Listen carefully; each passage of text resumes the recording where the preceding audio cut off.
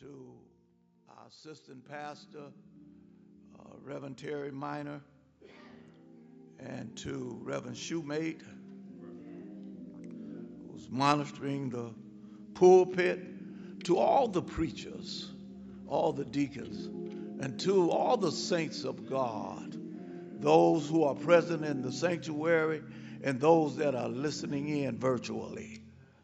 I greet you in the mighty name of our Lord and Savior Jesus Christ. We are thanking and praising God for this privilege and this opportunity to assemble ourselves together once again. Oh, it's a blessing, I tell you, to serve the Lord. It's a blessing. I want to invite your attention to the Gospel according to John, the 14th chapter. Yes, Lord. The Gospel according to John, the 14th chapter.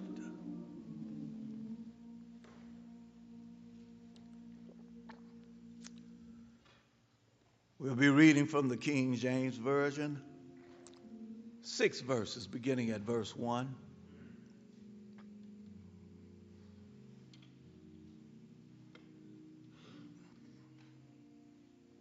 Yes, Lord. You get there, say amen. All right, we on the same page. Let not your heart be troubled. Ye believe in God, believe also in me. In my Father's house are many mansions. If it were not so, I would have told you. I go to prepare a place for you.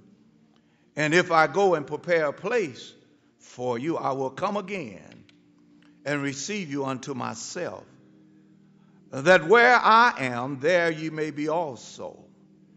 And whither I go, you know, and the way you know.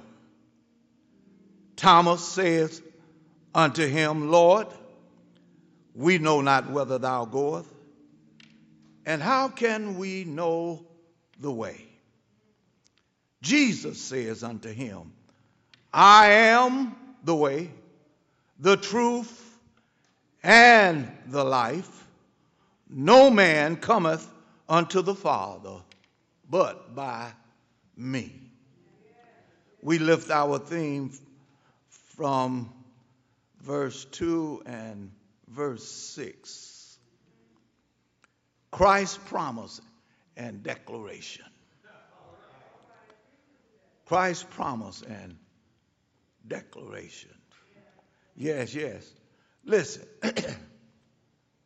the gospel according to John denotes Jesus' true person by highlighting his titles. He is the Word, the only begotten of the Father, the Lamb of God, the Son of God, the true bread, the life, the vine, and the resurrection.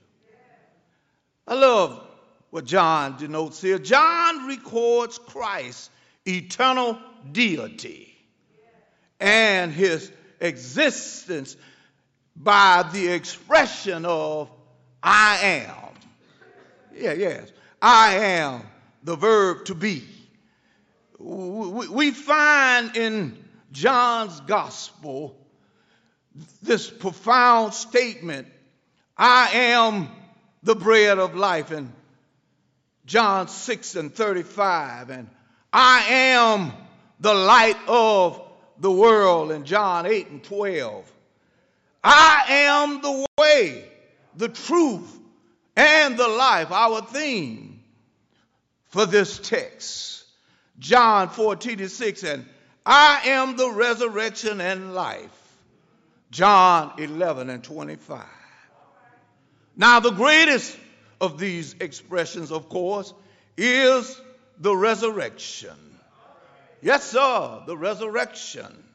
John's gospel provides an eyewitness, listen, an eyewitness expression, of course, of Jesus Christ. He have us to understand that they found the empty tomb. Now, it's recorded in the record. The empty tomb and Jesus' appearance with his disciples, yes, after his resurrection. Thank you, Jesus. Finally, John declares in that 20th chapter, which denotes the foundation of his book, the 20th chapter, verses 30 and 31. Listen, from the King James Version. And many other signs truly did Jesus in the presence of his disciples, which are not written in this book, the Bible. It's not written, it's not recorded, but he still performed the signs among the disciples. But these are written that ye might believe that Jesus is the Christ, the Son of God, and that believing you might have life through his name. If we are going to trust anyone or anybody, promise, we should trust Jesus. We ought to trust Jesus. I don't know about you, but who you trusting in? I don't put a whole lot of confidence in Joe Biden. Well, let me give him his respect. President Joe Biden. I know they want to give you the stimulus package and all of this, and I know they tell us that it's going to be all right, and I know he promises a lot of things like most politicians. But if you're going to trust anybody, it ought to be Jesus. The record is recorded, and it is the foundation. He's the bread of life. He's nourishment for living every day. If we're going to trust anybody, we ought to trust him. He is divine. He is the source of our strength. And if it's anybody we ought to trust, it ought to be Jesus. He tells us this. It's recorded. It's a record that we should stand on. Yes. And the record is infallible. Yes, sir. It's infallible. It's solid. If we can trust people and things, Lord have mercy, we ought to trust Jesus. We fly all over the world. And those who know me personally know if I don't have to fly, I don't fly nowhere. But if I have to, I'm going to get on the plane and I'm going to pray and ask God for strength, and he'll take me to my destination. But you know what? We all make promises. Y'all started the year off making promises, didn't you? I made some pledges myself, but I didn't keep them. But I made those pledges and vows that I was going to do such and such a thing, and I still failed. But what's disturbing to me, watch out, Reverend Register, I promised my wife a trip to see palm trees. And that was 5 years ago. We ain't made it yet. But I'm just simply saying to us, when we come down to it, if we're going to trust anybody, it ought to be Jesus. Listen, if you're going, yes, Lord, watch out, Robert. If you're willing to trust the pilot of a plane and the one who made the plane and the cars that we drive, we jump in the car, we don't look to check to make sure every bolt is tight, all the wheels are secure, we just jump in there, start the engine, and take off. And sometimes we be cruising too, buddy. I get on the freeway and I'm doing about 80 miles an hour, and I don't give no thought to the wheels coming off. I don't give no thought to the manufacturing of that vehicle. But you get the picture that I'm painting here. But if we're going to trust anybody, trust the one who made the plane. Trust the one who blessed the material to be here. Trust the one. We go to the doctor He prescribed medicine for us to take. We sit there in the office. We're confident. We know our doctor by his first name or her first name. And they prescribe the medicine for us. And then you go to the pharmacist, you get the medicine, and they tell you that these are some of the adverse side effects. But we take the pill in full confidence that the pill is going to do the job that we're expecting it to do to keep us healthy. But I got news for you. In him we live, move, and have our being. I say that again, and I'll make it more emphatic. In Jesus, we live, move, and have our being. Do you trust God more than you do human beings? Listen, how futile it is, how vain and useless it is to trust anything and anyone more than God. Listen at the summit. This is recorded in the inspired word of God, the infallible truth. Jesus let us know in his declaration that he is the truth. Listen, in Psalms 118:8, it is better to trust in the Lord than to put confidence in man. Verse 9, it's better to trust in the Lord than to put confidence in princes, high authorities and so forth and so on. I have discovered and learned that people and things will fail you. But God will never fail you.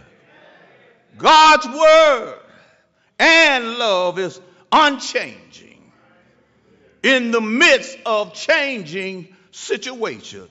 Look at what we're going through concerning this coronavirus. Yes, I wear my mask as a precaution because I don't know who I'm talking to, when, where, and why, and what condition you in. So I keep the mask. I keep the mask and I take my precautions. But at the same time, I'm relying on God. I was hit and sick and afflicted by the virus, but I'm still going to wear my mask. But it's no insult to you. You do what you want to do and I'm going to do me. But at the same time, I'm still trusting God, not the mask. I'm using the mask as a utensil for a particular purpose. But I'm trusting God. I'm trusting in him. And you ought to do the same. Listen, his word doesn't change. We need to understand that God's word and love is always unchanging. And it's better to trust in him. For this is our security, our protection. Psalm 46:1 have us to say, God is our refuge and strength, a very present help in times of trouble. We're in the season right now of this pandemic, but I call it the plague. Listen, only God honors his word. No one else, only God honors his word. Numbers 23:19 and 20 from the King James Version. God is not a man that he should lie, neither the son of man that he should repent. Has he said, and shall he not do it? Or has he spoken, and shall he not make it good?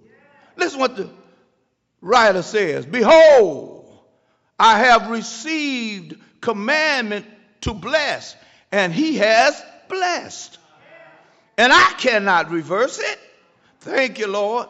2 Peter picks it up. The Lord is not slack concerning his promise, as some men count slackness, but he is long suffering towards us, not willing that any should perish, but that all should come to repentance. I'm just here to remind you that a promise is assurance that one will do or refrain from doing something specific. It is a legally binding covenant that gives the person to whom the promise is made a right to expect, get that, or a specific act or purpose. Did I get that to across to you? It's something that is expected. God promised us some things, and I'm looking to God to keep that which he promised. What about you? Are you doing that? In Genesis, we see the fall of man, and the Lord God commanded the man, saying, of every tree of the garden thou mayest freely eat, but of the tree of the knowledge of good and evil thou shalt not eat of that tree. For in the day that thou eatest thereof, thou shalt surely perish, or thou shalt surely die. You think God's playing with us? Behold, the wages of sin is death, but the gift of God is eternal life. Now, what end of that spectrum are you on? Huh? I mess up sometime. We all mess up sometime. But I'm scared of God. I reverence him. Don't get me wrong. I reverence him, but I respect his word. The word clearly says that to us. For the wages of sin is death. And sometimes death is not the physical death, but it's the consequences of your decision. I'm going to let that resonate with you for a minute. It's the consequences of your decisions. Oh, yes, Lord. I was saved back in 1962, but I got strung out on drugs in the process. Oh, I lived a horrible life. I call it the cesspool of life. The lowest of low. I was sleeping with the rats because of the state of my condition. That's death. I don't know what you're talking about. That's death. That was the lowest point in my life. Oh, I'm telling you all, some of y'all can relate to what I'm saying. I know you don't want to, but I'm doing it that you might glorify God for the conversion. I'm standing behind the pulpit. I'm preaching from the word of God. Look what God done for me. And you think I ain't going to praise him and tell you the truth and he going to make me a preacher? Whoa, I thought, well, Lord have mercy, Jesus. Watch out, Reverend Register. It's the fact. Death. Yes, Lord. Adam and Eve reflect the sinful nature of humanity by disobedience and rejection. But God demonstrates his willingness to forgive us and restore our relationship with him. God simply declares his plan to defeat Satan and offer salvation to the world through Jesus Christ. The Old Testament, yes, denotes for us in Isaiah 9:6, for unto us a child is born, unto us a son is given, and the government shall be upon his shoulders, and his name shall be called Wonderful, Counselor, the Mighty God, the Everlasting Father. Get this, the Prince of Peace.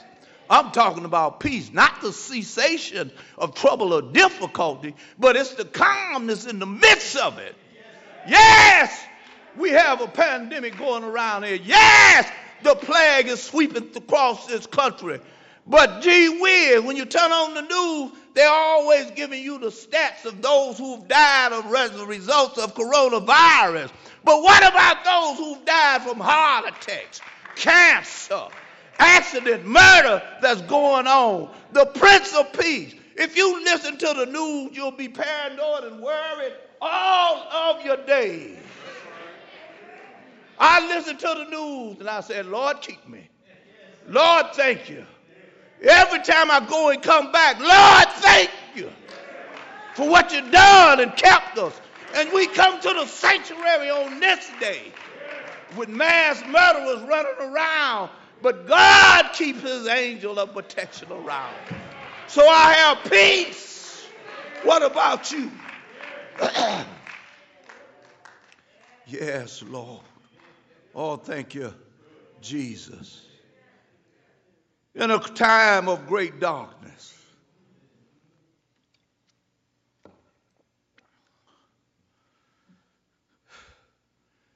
God promised to send a light to shine on everyone who is living in the shadows of death. And we are living in the shadows of death. Jesus came to deliver all people from the slavery of sin. Yes, he come to deliver us. If you're going to trust in anyone, trust Jesus. He come to deliver us from our state and condition. Those that lived during the cross looked at the cross. They witnessed the evidence of Christ, the acts of healing, the blind, the lame, the deaf, the raising of the dead. Yes. We have a record of it. Jesus' identity was obvious. He is the I am. Jesus uses the expression I am emphatically, and it's an emphatic verb in the infinite essence of both God and Christ to denote his divine nature. Before there was a was, when, where, and how, God exists. Before the light and darkness appeared, God exists. Before there was even the earth, God exists. And if there's anybody that we're going to trust in, it ought to be the I am God. What you talking about, Reverend Register? Listen, this emphatic verb to be, or it is I, is the one true eternal God. God declaring himself as self-sufficient and self-existent. The I am is self-declaration by Jesus identifying himself as God in the flesh. Oh, I love that scripture. In the beginning, John 1:1. In the beginning was the Word, the complete expression of God. What you talking about? The excellency of God expressed through human flesh.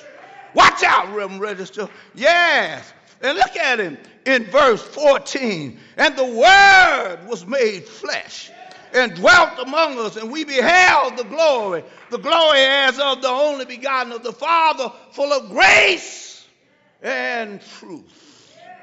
Oh, yes, thank you, Lord. Those that lived after the cross look back, yes, at the cross. Because of God's love, everybody has an open invitation to God's kingdom. But this invitation is conditional. I'm going to say that again. It is to everyone, but yes, it has conditions. What? Because God's kingdom is exclusive. You must be certified to qualify. I'm going to say that again. You must be certified to qualify. What you talking about, Reverend Register? These are Christians who have confident trust in the recorded evidence of our salvation. Yes, for as many as are led, read it in Romans, the 8th chapter, verses 14. For as many as are led by the Spirit of God, they are the sons of God. And that 16th verse, the Spirit itself bears witness with our spirit that we are the children of God. We have a sonship, kinship relationship with God, certified or sealed by the power of the Holy Ghost upon our lives. So I just can't do anything no more. Watch out, Reverend Register. I got to act a little different. I don't got to, I am go act a little different. Because the Holy Spirit has fellowship with me. That's why you're here today, am I correct?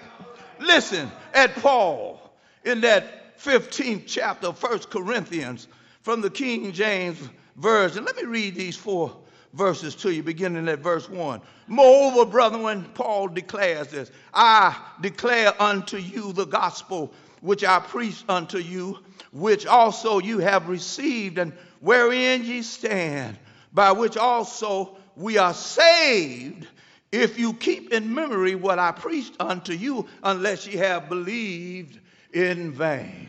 That's the whole purpose of preaching the gospel today.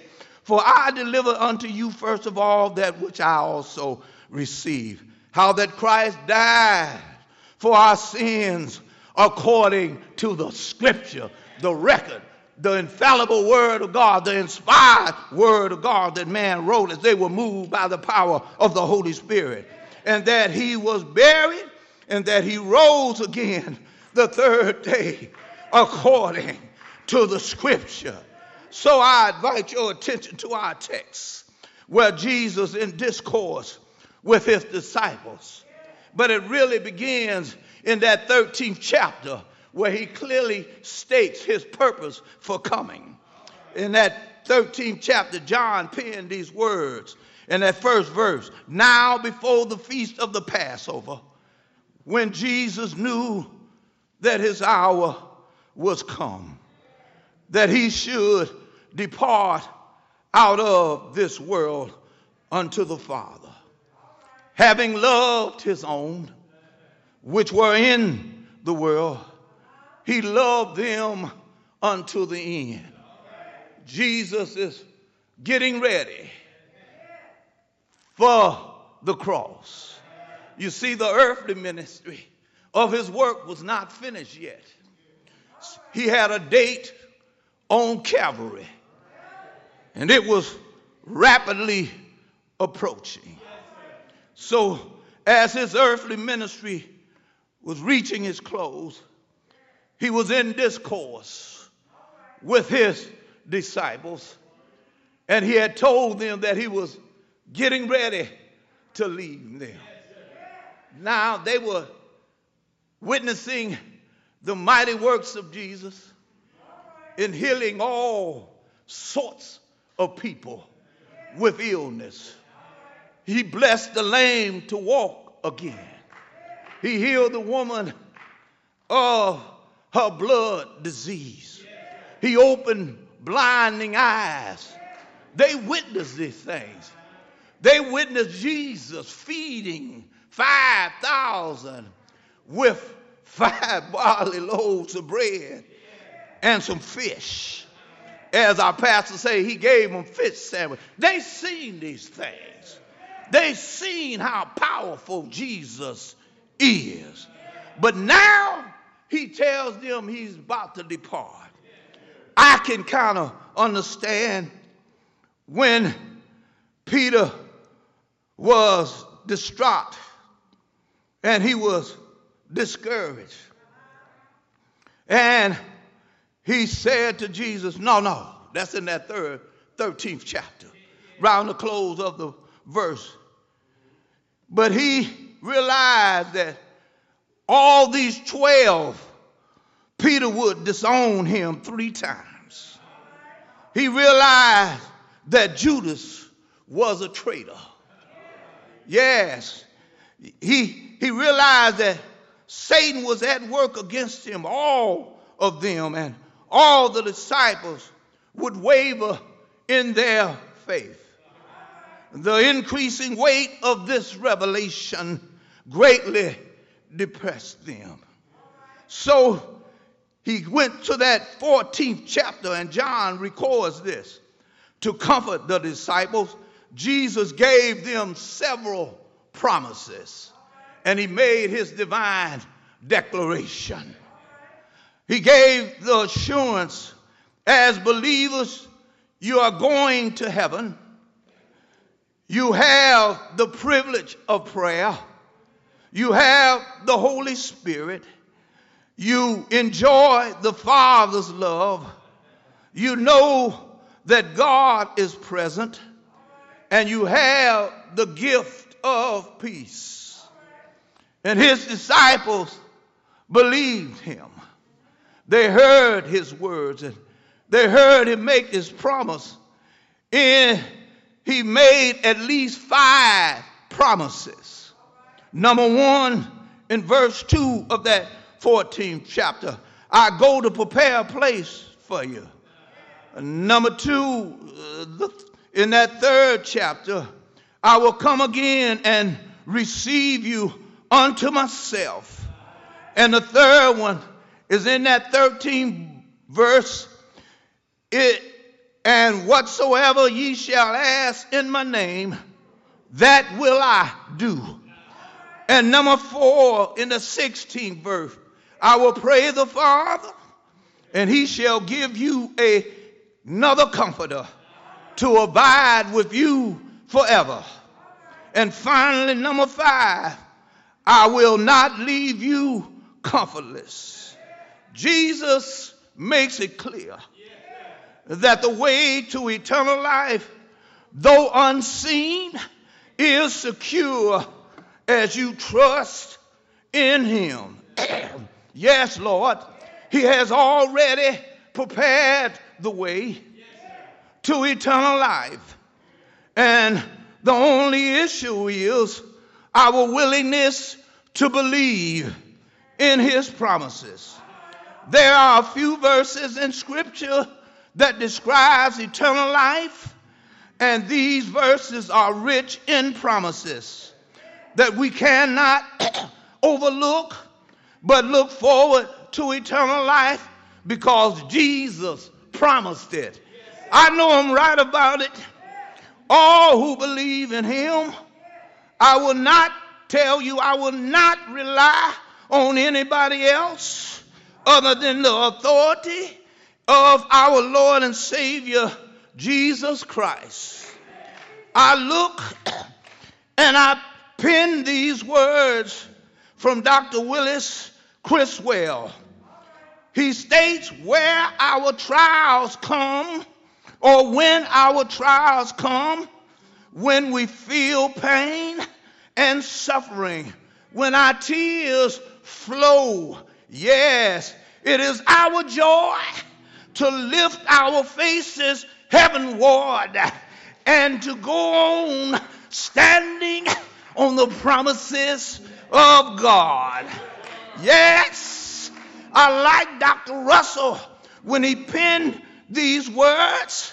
He was influenced by 2 Corinthians, the 1st chapter and the 20th verse from the New Living Translation. For all God's promises have been fulfilled in Christ with a resounding yes. And through Christ, I can say amen. Yes, I love that song, standing on the promises of Christ my King. Through eternal ages, let praise ring. Glory in the highest, I will shout and sing. Standing on the promises of God. Standing on the promises that cannot fail. When the howling storms of doubt and fear assail, by the living word of God, I shall prevail. Standing on the promises of God. I'm reminded, I tell you, of a story concerning a father and his son. He said, come on, son, we need to make this journey. He set out on a journey to the mountain where he's going up to prepare a place for him. But he had his son to say, look, you stand here at the foot of the mountain. You stay right here at the foot of the mountain. I'm going to give you a light I want you to hold the light and stay right here on the rock, because the path we have to travel is pretty rough, and I'm going to prepare a way for you. So the boy sat there on the rock while the father journeyed a little farther in preparation. And as he made the journey and the boy sat there, night fell when the predators come out. But because he had the light, he prevailed against the predators. Oh Lord, I tell you, what a son. He stayed right there and held on to the light. The next day, there was a storm rising over the sunset.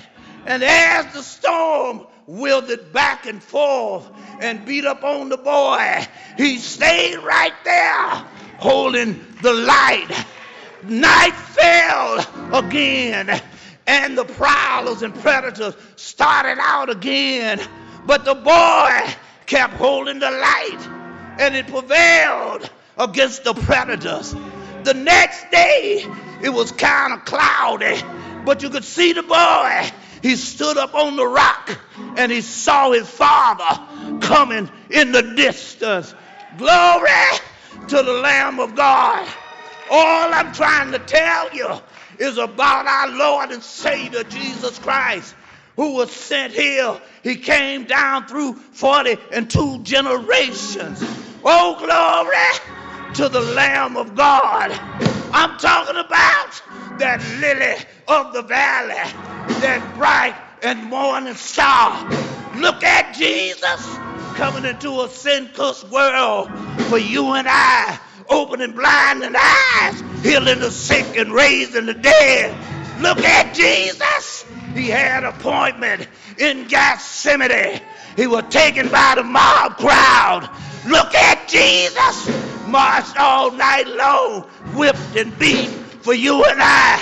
Oh, glory to the Lamb of God. He never said a mumbling word. He took up the cross, marched up the hill of Golgotha. He gave his hands to the nails. They riveted his feet. They hung him out there on the cross. He stayed out there on the cross. He cried these words, "It is finished." He gave up the ghost for you and I. They took him down and buried him in a borrowed tomb. He stayed there 3 days and nights. But early on the third day morning, I tell you, early, Jesus rose. He got up from the grave for you and I, standing on the promises of God and his divine declaration. Yes, Lord. Stand.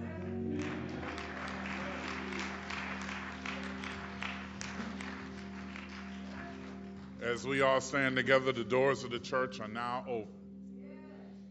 You have heard the gospel preached.